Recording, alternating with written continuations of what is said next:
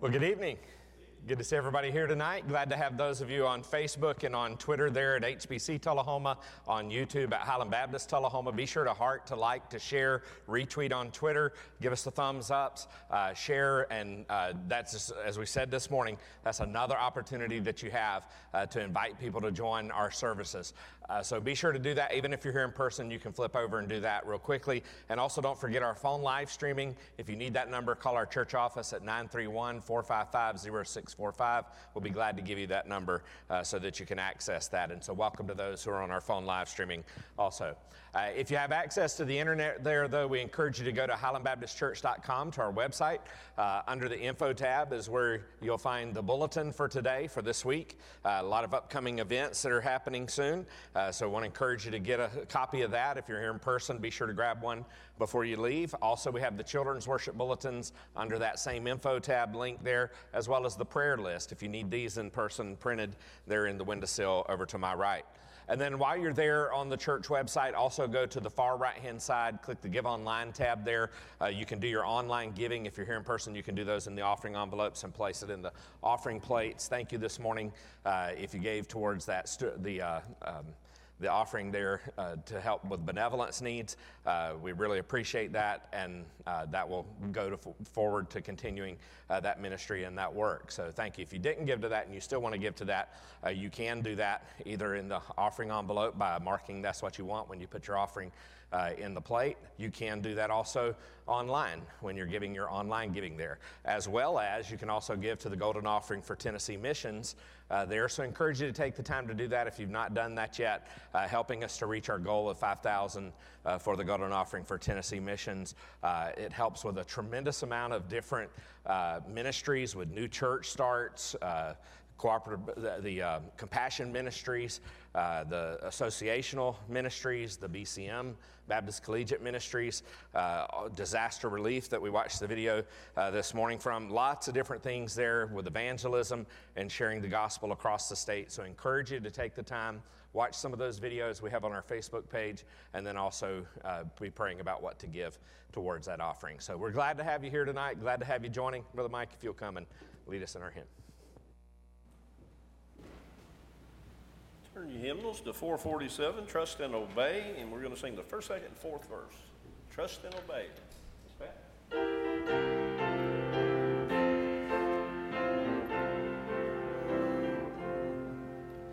When we walk with the Lord in the light of His Word, what a glory He sheds on our way.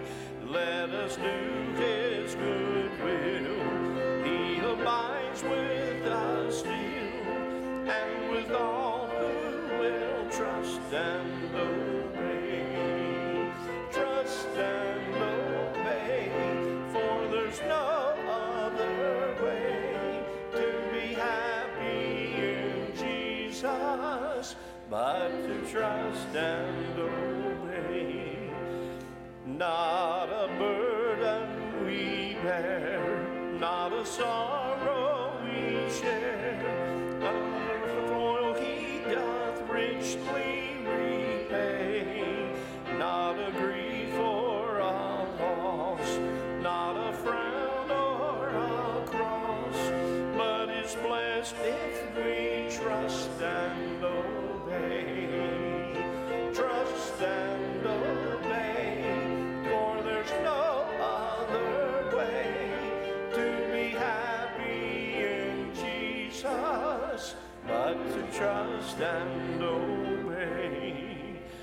Then in fellowship sweet we will sit at His feet, or we'll walk by His side in the way. What He says we will do, where He sends we will go. Never fear, only trust and obey. Trust and obey, for there's no other way to be happy in Jesus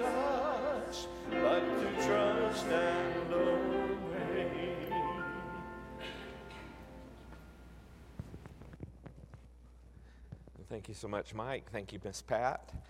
Take your Bibles, if you will, and we're going to pick up right pretty much where we left off this morning, except for in the next chapter. We're going to be in John chapter 9. If you notice your bulletins, this is the title for this morning's message that was on the front of the bulletin, but it's John chapter 9, verses 1 through verse 41. We're not going to read all those verses, and I don't know if I even have all of these first verses in order that we're going to look at, but we're going to look at verses 1 through 7 so that Tommy can kind of look through. I know they're there. I just don't know if they're all in the order right there.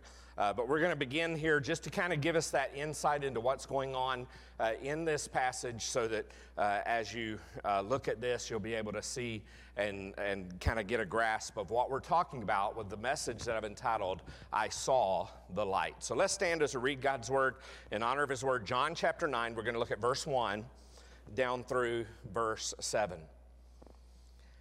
And as he passed by, he saw a man blind from birth. And his disciples asked him, Rabbi, who sinned, this man or his parents, but that the works of God might be displayed in him? We must work the works of him.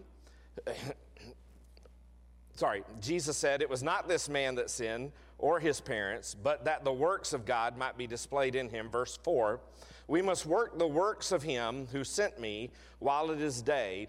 Night is coming when no one can work. Verse 5, as long as I am in the world, I am the light of the world.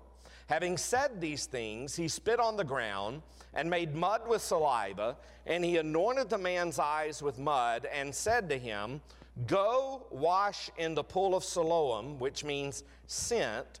So he went and washed and came back seeing. Let's pray. Heavenly Father, we just want to thank you for your word tonight.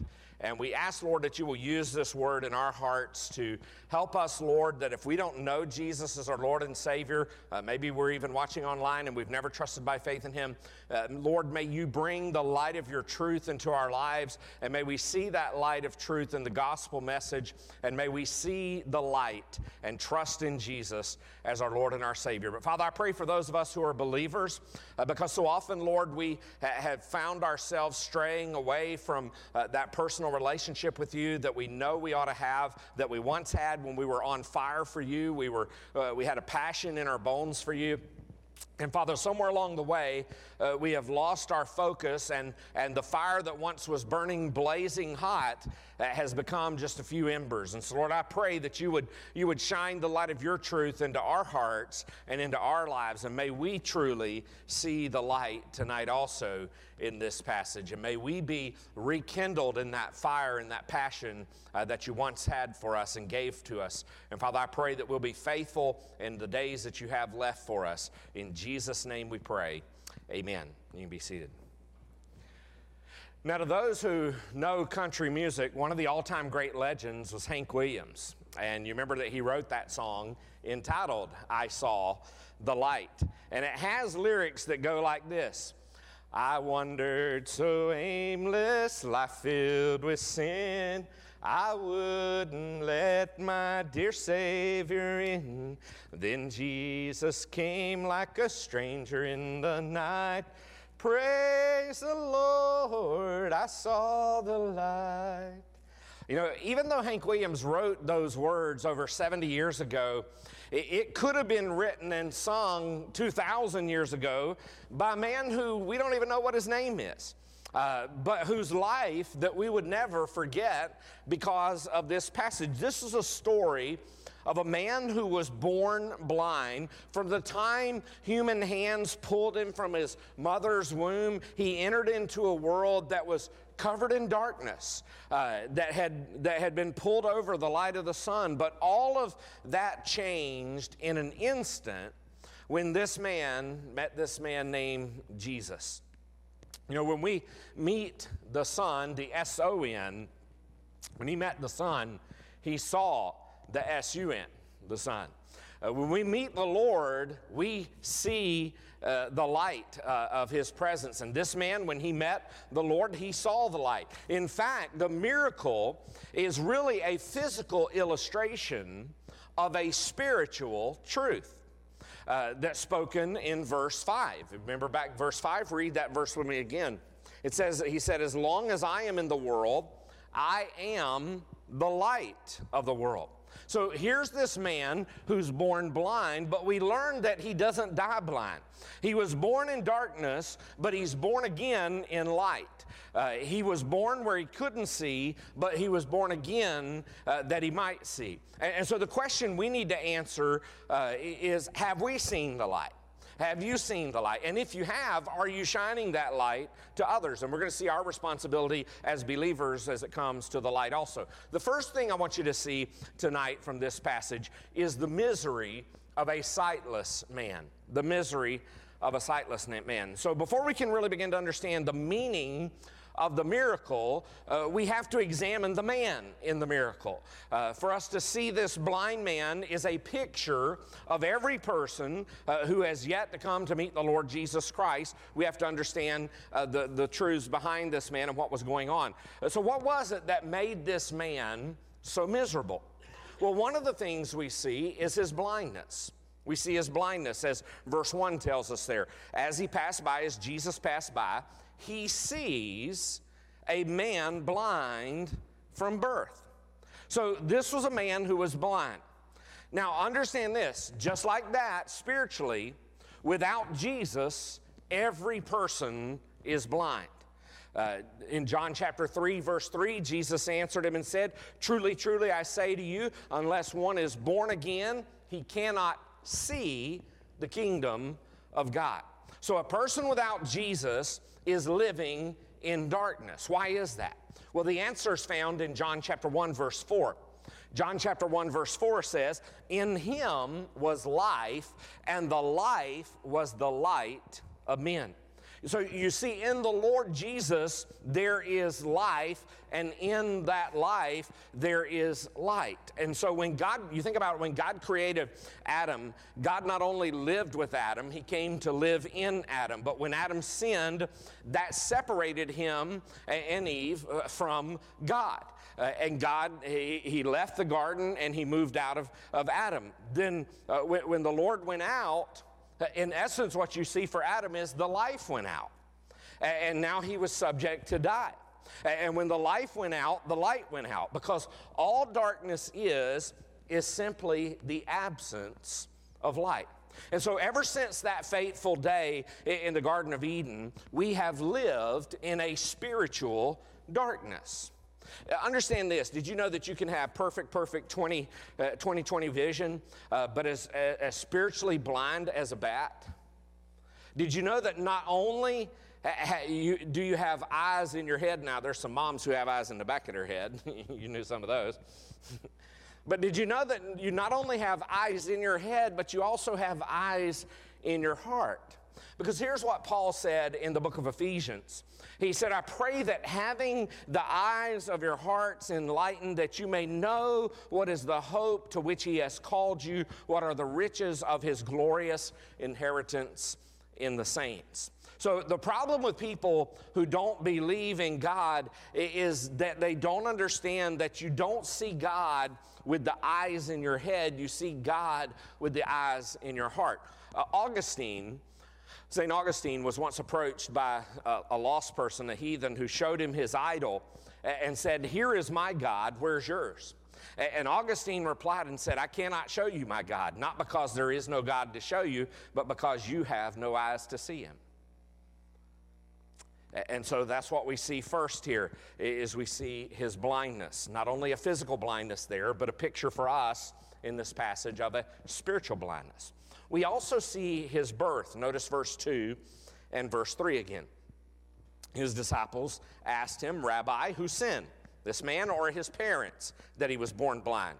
And Jesus answered, it was not that this man sinned or his parents, but that the works of God might be displayed in him. So even though Jesus healed blind people on at least 5 different occasions, this story is unique because it's the only case on record where Jesus heals a congenital disease. In the Greek language, the phrase born blind isn't found anywhere else in the New Testament except about this man. All the others, it doesn't say that they were born blind. They became blind at some point in their life. They had seen, but then they were blind physically. This man had been born blind. He had never seen anything. And so what we find is that immediately here, the Pharisees begin asking, I wonder what this man did to deserve this. You know, that question roams about even today when we see bad things happening to good people. I wonder what that person did to deserve what they're going through. Well, they just assumed that a physical handicap was a sign of God's spiritual displeasure. And so these Pharisees, they thought there must be something wrong with this man, or there must be something wrong with his parents, that he was born blind, that he had this congenital disease. But you see, his condition was simply the result of his birth. Sometimes we're born into this world with defects. We all have some sort of defects as we're born into this world, some more worse than others, but this man, it was just simply the result of his birth. Spiritually, likewise, we were sinners, spiritually blind from birth. We're not only sinners by choice, understand this, we are sinners by nature. David said this in Psalm 51 and verse 5. He said, Behold, I was brought forth in iniquity, and in sin did my mother conceive me. And so what David is saying there is that from the very outset, from the very birth, even the very conception, I was conceived in sin. You see, this man wasn't blind because he couldn't see. He couldn't see because he was blind. We're not sinners because we sin. We sin because we're sinners. That's our nature. We're not born with God and then somehow lose God when we sin. We're born without God, and that's why we must be born again. Notice also, thirdly, his begging in verse 8. Going down to verse 8, if you will. So, the neighbors and those who had seen him before as a beggar were saying, Is this not the man who used to sit and beg?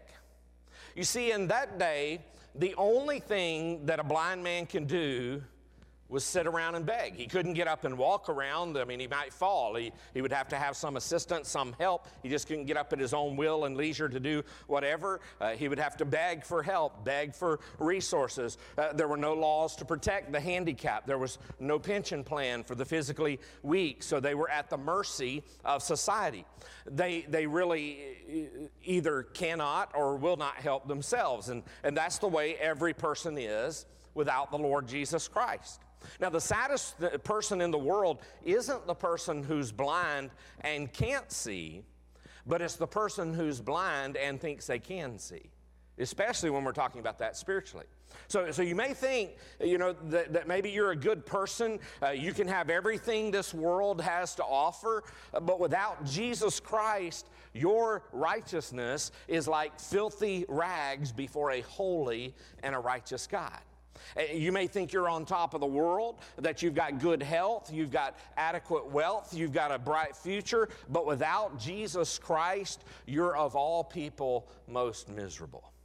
The biggest need we have today is to really see our need. And our biggest problem is we can't see our real problem. Somebody has said this, your problem is you don't know what your problem is. You think your problem is your problem, but that's not your problem at all. Your problem isn't your problem, and that's your main problem. It's not the problem that's the problem. It's sin that's the problem. The problem of the human race is that without Jesus Christ, we are spiritually dead. We are spiritually darkened and spiritually depraved and spiritually doomed. And our only solution is to see the light. Notice, secondly, in these verses, we see the ministry of a sovereign master in verse 5 through verse 7 and following. So, verse 5 said, As long as I am in the world, I am the light of the world. Having said these things, notice what Jesus did. He goes over and he spits down on the ground. And he reaches and grabs some dirt there that it got into, and he begins to mold it around, shape it around in his hands.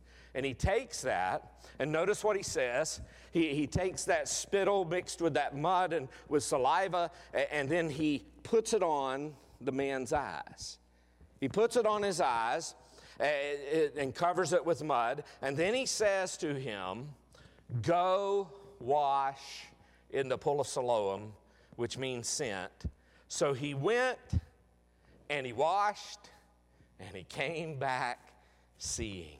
I love this story because here's a man blind from birth who's never seen the light of day, never seen the rays of the sun shimmering across the Sea of Galilee, never seen a father's smile, never seen a mother's tear, never seen the color of a rose. And then he meets Jesus, who puts some spit mixed with dirt on his eyes and tells him, "Go wash in a pool," and all of a sudden, he's got 20/20 vision. You would have thought that everyone would have been happy. You would have thought that they would have thrown a big party. Man, I can't believe this is the man that we used to see sitting and begging for people to help, and now he can see. Let's throw a party. Let's celebrate. He once was blind, but now he can see. But that wasn't to be so. Notice what happens. He was expelled by the leaders. When this man was healed, you would have expected a celebration, but instead all he gets is confrontation. In fact, it was the people you thought would be the happiest, the religious church-going crowd, if you will, who were the ones who cast him out. They did everything they could to get this man to deny that a miracle had taken place, and then to deny who had actually performed this miracle. But he wouldn't do either one. And so let's just read a few verses here to see what happens here in these verses. And so you may have to skip around with me, Tommy, and I'll try to give you verses as we're going through. So verse 9, because they had said, "Is this the man who used to sit and beg?" in verse 8. Verse 9 says, "Some said, 'It is he.' Others said, 'No, but he's like him.' He kept saying, 'I am the man.'" Verse 10, "So they said to him, 'Then how were your eyes opened?' Verse 11, he answered, 'The man called Jesus,'" I don't know what he did, but he made some mud, "and he anointed my eyes, and he said to me, 'Go to Siloam and wash.' So I went, and I washed, and I received my sight." They said to him, "Where is he?" He said, "I don't know. I was blind. I couldn't see where he went to. He told me to go to the pool. I didn't see him after that." That's what he's saying there. That's what he's telling us. I don't know.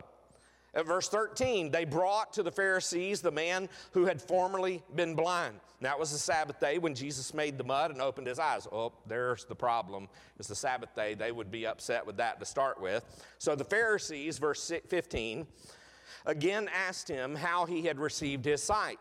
And he said to them, "Story hadn't changed. He put mud on my eyes, and I washed, and now I can see." Some of the Pharisees said, "This man's not from God, for he does not keep the Sabbath." But others say, "How can a man who is a sinner do such signs?" And so there became this division among them. Verse 17, "So they said again to the blind man, 'What do you say about him, since he's opened your eyes?' He said, 'He's a prophet.'" Now we're going to stop right there because we're going to come back to that in a little bit. I want you to skip over to verse 34. Skip on over to verse 34. When they couldn't get him to deny, he stubbornly stands by his testimony of truth. And then verse 34 says, "They answered him," so they begin to tell his testimony, "You were born in utter sin, and you would teach us?" And they cast him out. In other words, this man was excommunicated from the synagogue. He was cut off from the religious life of his own people. That is, they didn't just throw him out of the building, they threw him out of the church. They threw him out of the synagogue. They threw him out, and even his own parents wouldn't stand by him. Go back to verse 22. His parents said these things. They told him he can speak for himself, but his parents said these things because they feared the Jews, for the Jews had already agreed that if anybody should confess Jesus to be the Christ, in other words, to be the Messiah who they had been looking for, he was to be put out of the synagogue. So understand the seriousness of this. When a person was excommunicated, they could no longer, it wasn't just that they couldn't come to the synagogue anymore. They couldn't be employed anymore. His family would have to disown him. He could never again enter the synagogue, never again enjoy the fellowship of others who believed in the Lord. He couldn't buy, he couldn't sell. When he died, he wasn't even to be given a funeral. But that leads us to say, when Jesus walks into our life, the world will walk out. As a matter of fact, Jesus won't come in until the world moves out. But when Jesus comes in, the world will move out. Because notice what the Bible says in James chapter 4 and verse 4. James tells us and says that God says, "You adulterous people, you do not know that friendship with the world is enmity with God. Therefore, whoever wishes to be a friend of the world makes himself an enemy of God." Now, that's a perplexing statement for us because we get confused with that. Well, I thought I was supposed to be in the world. We are. We're to be in the world, but not of the world. We're to be impacting this world for Christ's sake. We're to be building friendships with those who are lost, that we might share the gospel with them. But when it comes to the point that you wish to be a friend of the world as opposed to being a part of the family of God, that's where we have crossed the line. He says, "Do you not know that friendship with the world is being an enemy with God?" But you know that's all right, because it's better to be cast out by the world and to come out from the world than it is to be condemned with the world in the day of judgment. And I'll tell you that Jesus and nothing else is better than all this world has to offer and everything else. So we notice there that this man was expelled by the leaders, but then we see that he was exposed to the light. Notice verse 35 and verse 36. Verse 35 says, Jesus heard that they had cast him out. So Jesus was still around the area. Jesus is still probably walking around in the temple courtyards. He hears that this man's been cast out. And having found him, he said, "Do you believe in the Son of Man?" And he answered, "And who is he, sir, that I may believe in him?" So up until this man had seen the S-U-N, he had not seen the S-O-N, because remember, he went off to the pool. Jesus wasn't with him when he went to the pool, because that's why they asked, "Where is he?" "I don't know where he's at. He told me to go to the pool. I went to the pool. I washed. Now I can see." And so he had never seen Jesus' face. And so he had seen the light from the S-U-N, but he hadn't seen the Lord who is the S-O-N. But when he does, notice verse 38. He said, Jesus, let's read verse 37. Jesus says to him, "You have seen him, and it is he who is speaking to you." Jesus says, "I'm the one right here in the flesh who put that mud on your eyes, who told you to go wash in the pool. I am the one who I just asked you about. Do you believe in the Son of Man? I am the Son of Man." And then notice verse 38. He said, "Lord, I believe." And he worshiped him. Instantaneously, another miracle happens. Not only has this man gone from darkness to light physically, now we see instantaneously this man goes from being blind spiritually to salvation, from wonder to worship. And so notice the progression of his faith. His neighbors had asked him how the miracle took place. Go back to verse 10 through verse 11. So they said to him, his friends did, "How were your eyes opened?" And he answered, "The man called Jesus made mud and anointed my eyes and said to me, 'Go to Siloam and wash.' So I went and washed and received my sight." So first of all, in those verses, he simply calls Jesus a man, the man called Jesus. Now here, he's referring to Jesus as a good man. He's referring to Jesus as a good man, and because he's healed him. Then the Pharisees come in with their question, and notice his response in verse 17 and verse 18. So they said again to the blind man, "What do you say about him since he has opened your eyes?" He said, "He is a prophet." The Jews did not believe that he had been blind, and so and had received his sight until they called the parents of the man who had received his sight. So here he refers to him as a great man. He refers to him as a prophet. Now understand this, Jesus isn't just a good man, he's a great man. And you couldn't pay a man a higher compliment in that day than to call him a prophet, because a prophet was considered someone who was a spokesman for God. But after further questioning by the Pharisees and further reflection and thinking, his opinion begins to go even higher. Notice verse 29 down through verse 31. So, well, verse 28, let's pick up with verse 28 and then go to 29. "And they reviled him, saying, 'You are his disciple, but we are disciples of Moses.' Verse 29 says, 'We know that God has spoken to Moses, but as for this man, we do not know where he comes from.' The man answered, 'Why is this an amazing thing? You do not know where he comes from, and yet he opened my eyes. We know that God does not listen to sinners, but if anyone is a worshiper of God and does his will, God listens to him.'" And so here he's referring to Jesus as a godly man. So Jesus isn't just a good man, nor even just a great man, he's a godly man, and that's wonderful. But notice he goes even further, because salvation doesn't come until he recognizes Jesus as the God-man. Notice verse 37 and verse 38 again. Jesus said to him, "You have seen him, and it is he who is speaking to you. I am the Son of Man." He said, "Lord, I believe," and he worshiped him. So understand this. If Jesus isn't the God-man, he's not a good man, he's not a great man, he's not even a godly man, if he's not the God-man, God in the flesh. And so you see this man, how he progresses in his faith. First, Jesus is a good man. Then he begins to understand Jesus as a great man.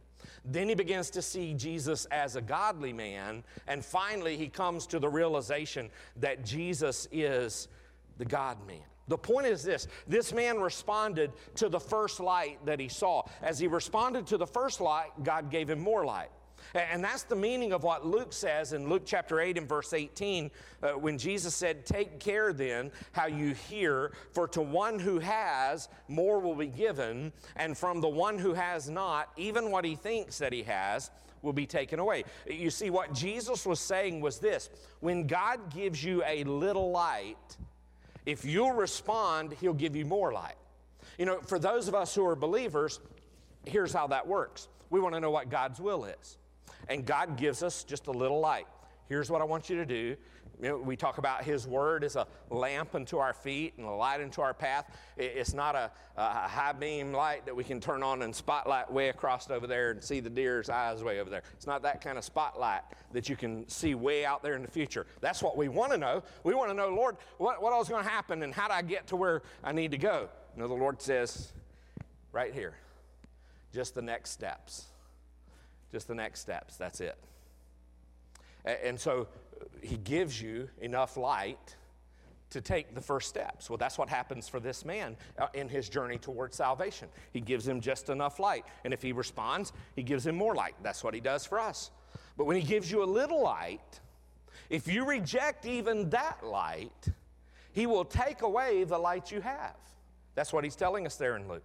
So when you really boil it down, the difference between a person that's saved and a person that's lost is whether or not they have responded to the light that they have.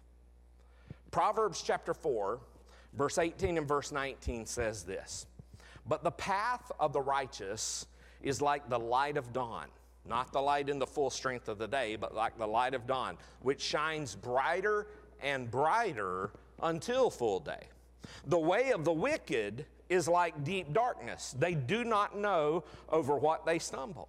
And so it's just like learning, first you learned your ABCs, then you learn to read little easy books, and then you can go on to deeper books. The only thing you need to understand to come to the kingdom of God is the bare facts of the gospel of Jesus Christ. Once you respond to the light of the gospel, you'll be given more light to walk deeper in the Word of God. Dr. Vance Havner once said that a man is judged not on the basis of how much sin he commits, but on the basis of how much light he rejects. The blind man was saved because he responded to the light. The Pharisees were lost because they rejected the light. They rejected the one who is the light, Jesus. Notice also that he was excited by his life. He was excited by his life. These Pharisees, if you read the whole verses there, you'll find out that they had done everything they could to get this man to deny what had happened, how it had happened, and by whom it had happened from. And finally, rather than argue with them, he just gives his testimony. Notice verse 25. They had been questioning him. They've asked him a second time. They said, "Give glory to God. We know this man's a sinner." Verse 25, he answers and says, "Whether he is a sinner, I do not know. But one thing I do know. Once I was blind, now I can see." What a testimony. You know, that is one of the most powerful things you have as a believer, is your testimony. People can't argue with your testimony. They might try to argue with you over Scripture, but your testimony of how you came to faith in Christ, they cannot argue with that. They may continue to question. That's what these people were doing. They continued to question. How did you get your sight? How did you become saved? How do you know you're saved? You know, they may ask you those kinds of questions, but they cannot argue with the validity of your testimony if indeed you truly have that testimony. This man was excited about his testimony, about his life, and so after all those questionings, he just finally gives them his testimony. Not even those brilliant religious PhDs could argue with his testimony, because a heart full of Jesus is worth a book full of arguments. And if you know Jesus and your life has been changed, you know enough to bring people to the light of the world, because we've not been called in our lives to be a prosecuting attorney. We've been called to be his witness. Notice thirdly, I want you to see the message of the supernatural miracle. You know, there's always a reason Jesus does what he does. He didn't do this miracle just to bring sight to this man. That's a part of it. But we've seen he's made people to see who were blind before. But he has an ulterior motive. He has a purpose, if you will, in what he does here, because he wants to teach a truth to his followers and a truth to us. So remember, this entire miracle here is meant to teach us a lesson. The lesson that's found all the way back in verse 5 of this chapter. What did verse 5 say? "For as long as I am in the world, I am the light of the world." And what a mighty light he is. Jesus is the shining light. That's what we see in verse 5 there. Notice he's the light of the world. Earlier, he had said in John chapter 8 and verse 12, Jesus spoke to them and said, "I am the light of the world. Whoever follows me will not walk in darkness, but will have the light of life." You know, many so-called lights have burned like Roman candles, up like a rocket, down like a rock, never to be heard from again. But I want to tell you, 2,000 years after he walked this earth, his fire burns hotter and his light shines more brightly than it ever has in human history. Have you ever thought about that? I mean, we think so often about how negative things are in our world and how bad things in our world. Did you know that there are more people being saved today than there has been in any other generation in history? That is awesome. God, the light of God's light is shining more brightly than it ever has in human history. So Jesus is the shining light. Jesus is also the seeking light. Notice verse 35 again. Verse 35 says, Jesus heard they had cast him out, and having found him, he said, "Do you believe in the Son of Man. Now notice, this man didn't go looking to find Jesus. Jesus goes looking to find this man, and Jesus found him. And it's so beautiful for us to notice that when this man has been shut out by sinners, he's been sought out by the Savior. You know what you'll find when you find God? You'll find that he was always looking for you all along.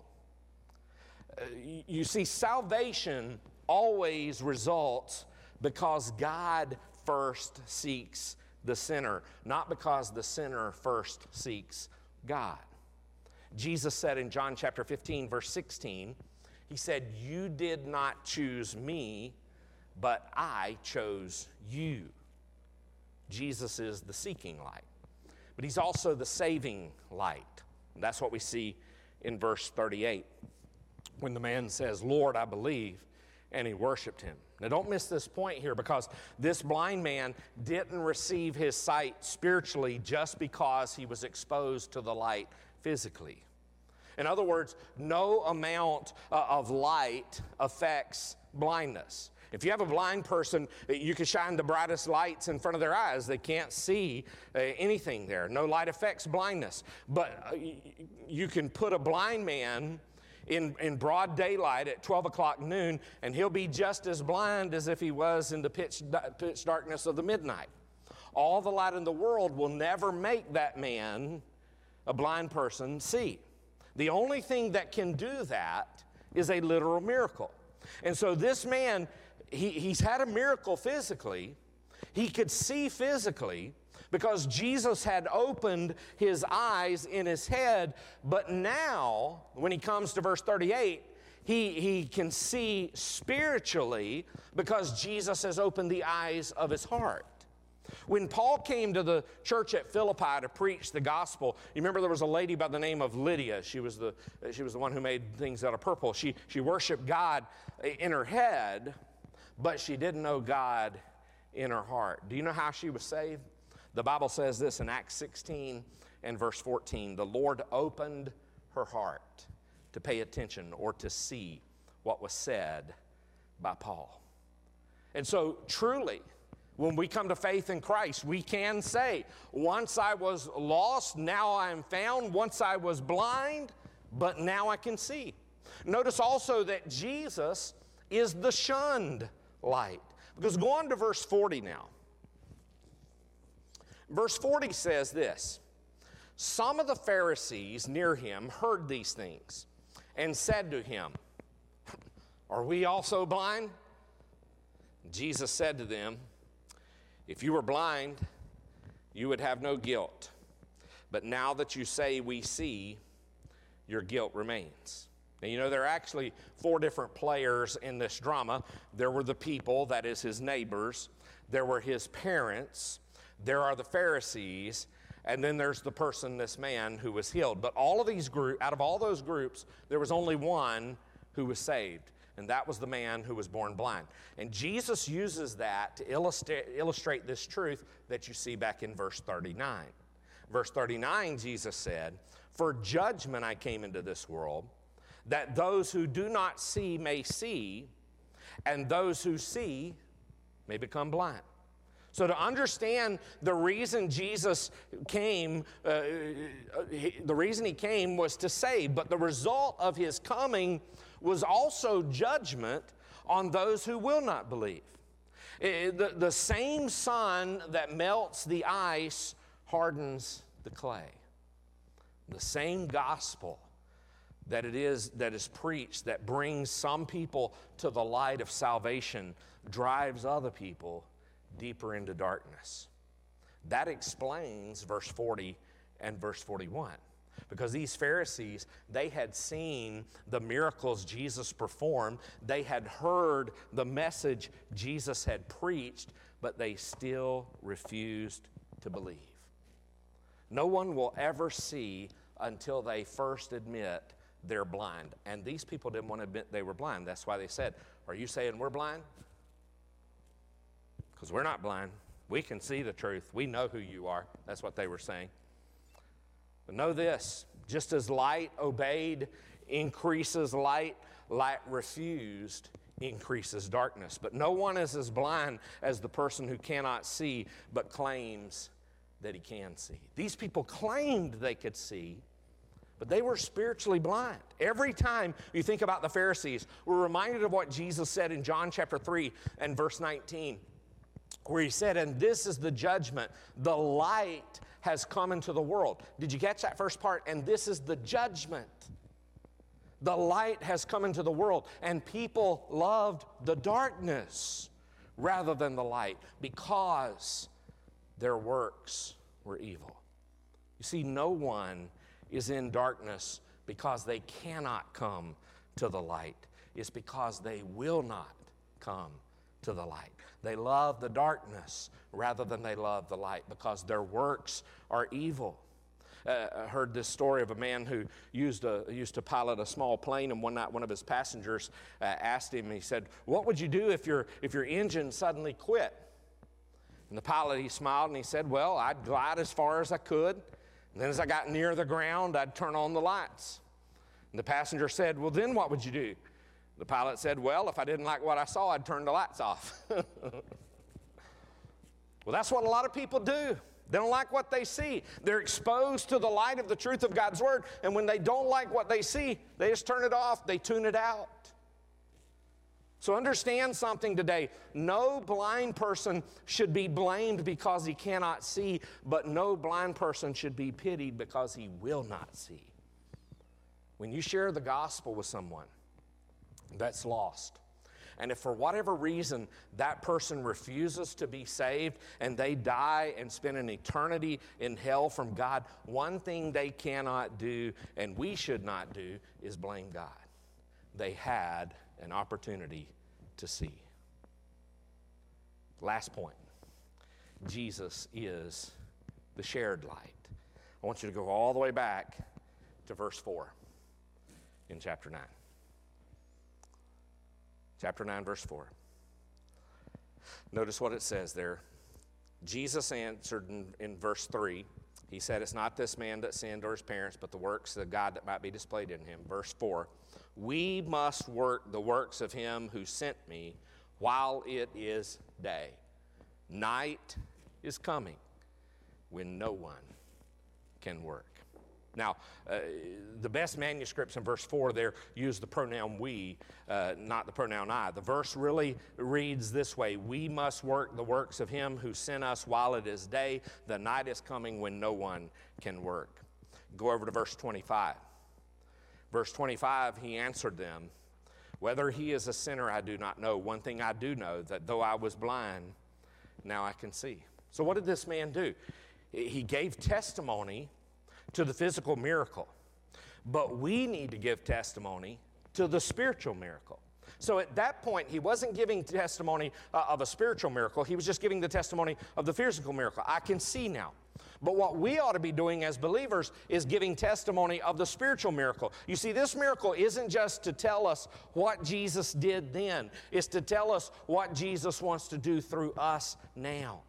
And so just like Jesus opened this man's eyes and turned him from the darkness to the light, we today are to be sharing the light of the world, bringing people in from the spiritual darkness.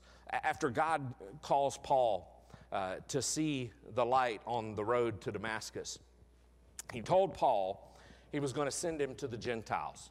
And here's what he told him in Acts chapter 26, verse 18 in Paul's testimony. He said, I'm sending you to the Gentiles to open their eyes so that they may turn from darkness to light and from the power of Satan to God, that they may receive forgiveness of sins and a place among those who are sanctified by faith in me. Every word we say, every song we sing, every deed we do is to be so that people might see the light.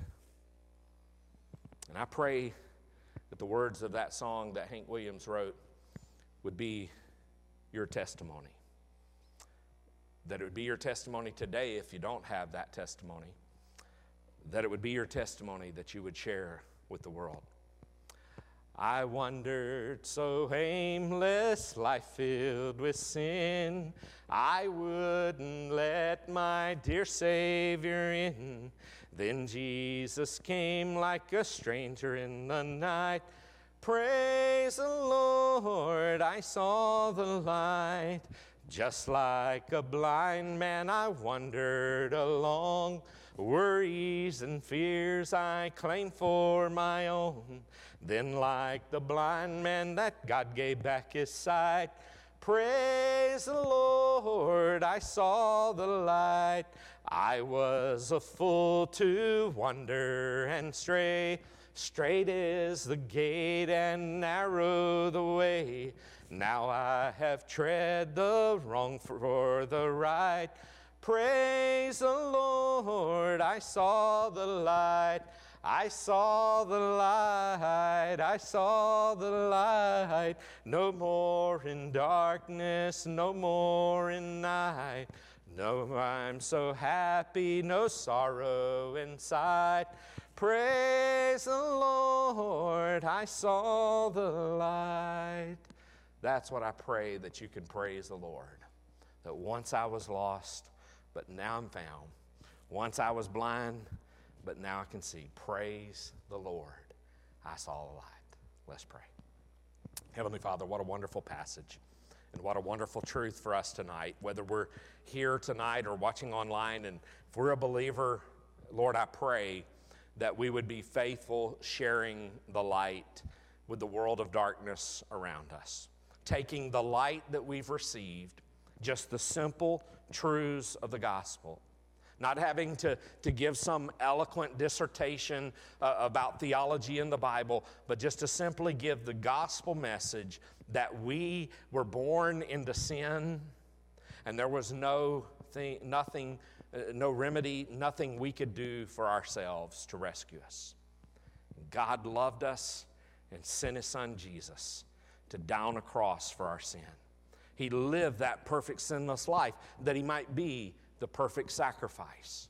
He died on that cross, was buried in the tomb, and arose on the third day.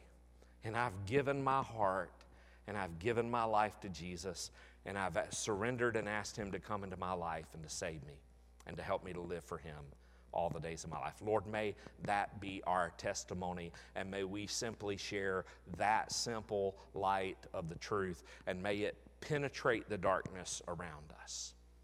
Lord, I pray especially for those who are like this blind man was physically, who are blind spiritually. Father, they've never seen the light of the truth until now.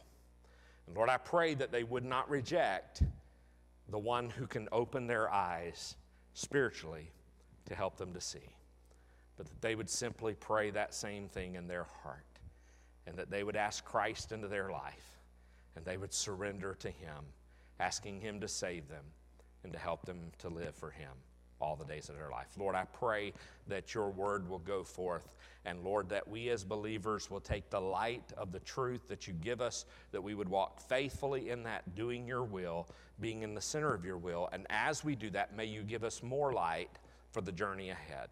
Father, help us to take those steps of faith and to follow you. In Jesus' name we pray. Amen.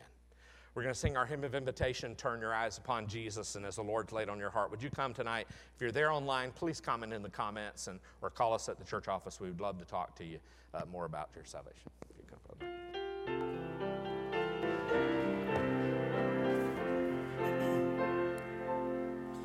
Oh, soul, are you weary and troubled?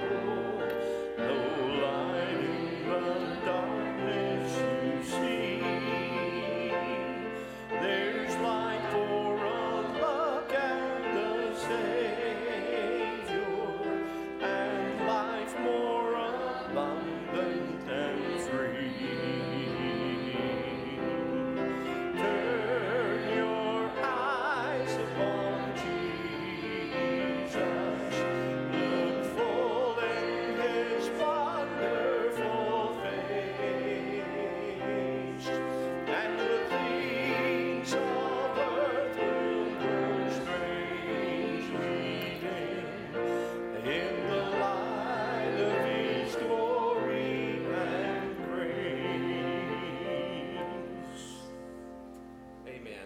so much for joining us. Thank you for being here in person. Thank you for those who joined us there online.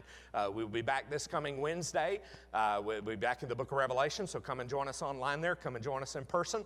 If you have kids, we have Awana that's going strongly right now. I encourage you to come for that. That begins at 5:30 on Wednesday evening. So we look forward to seeing you. You have a blessed week. You take care and stay safe.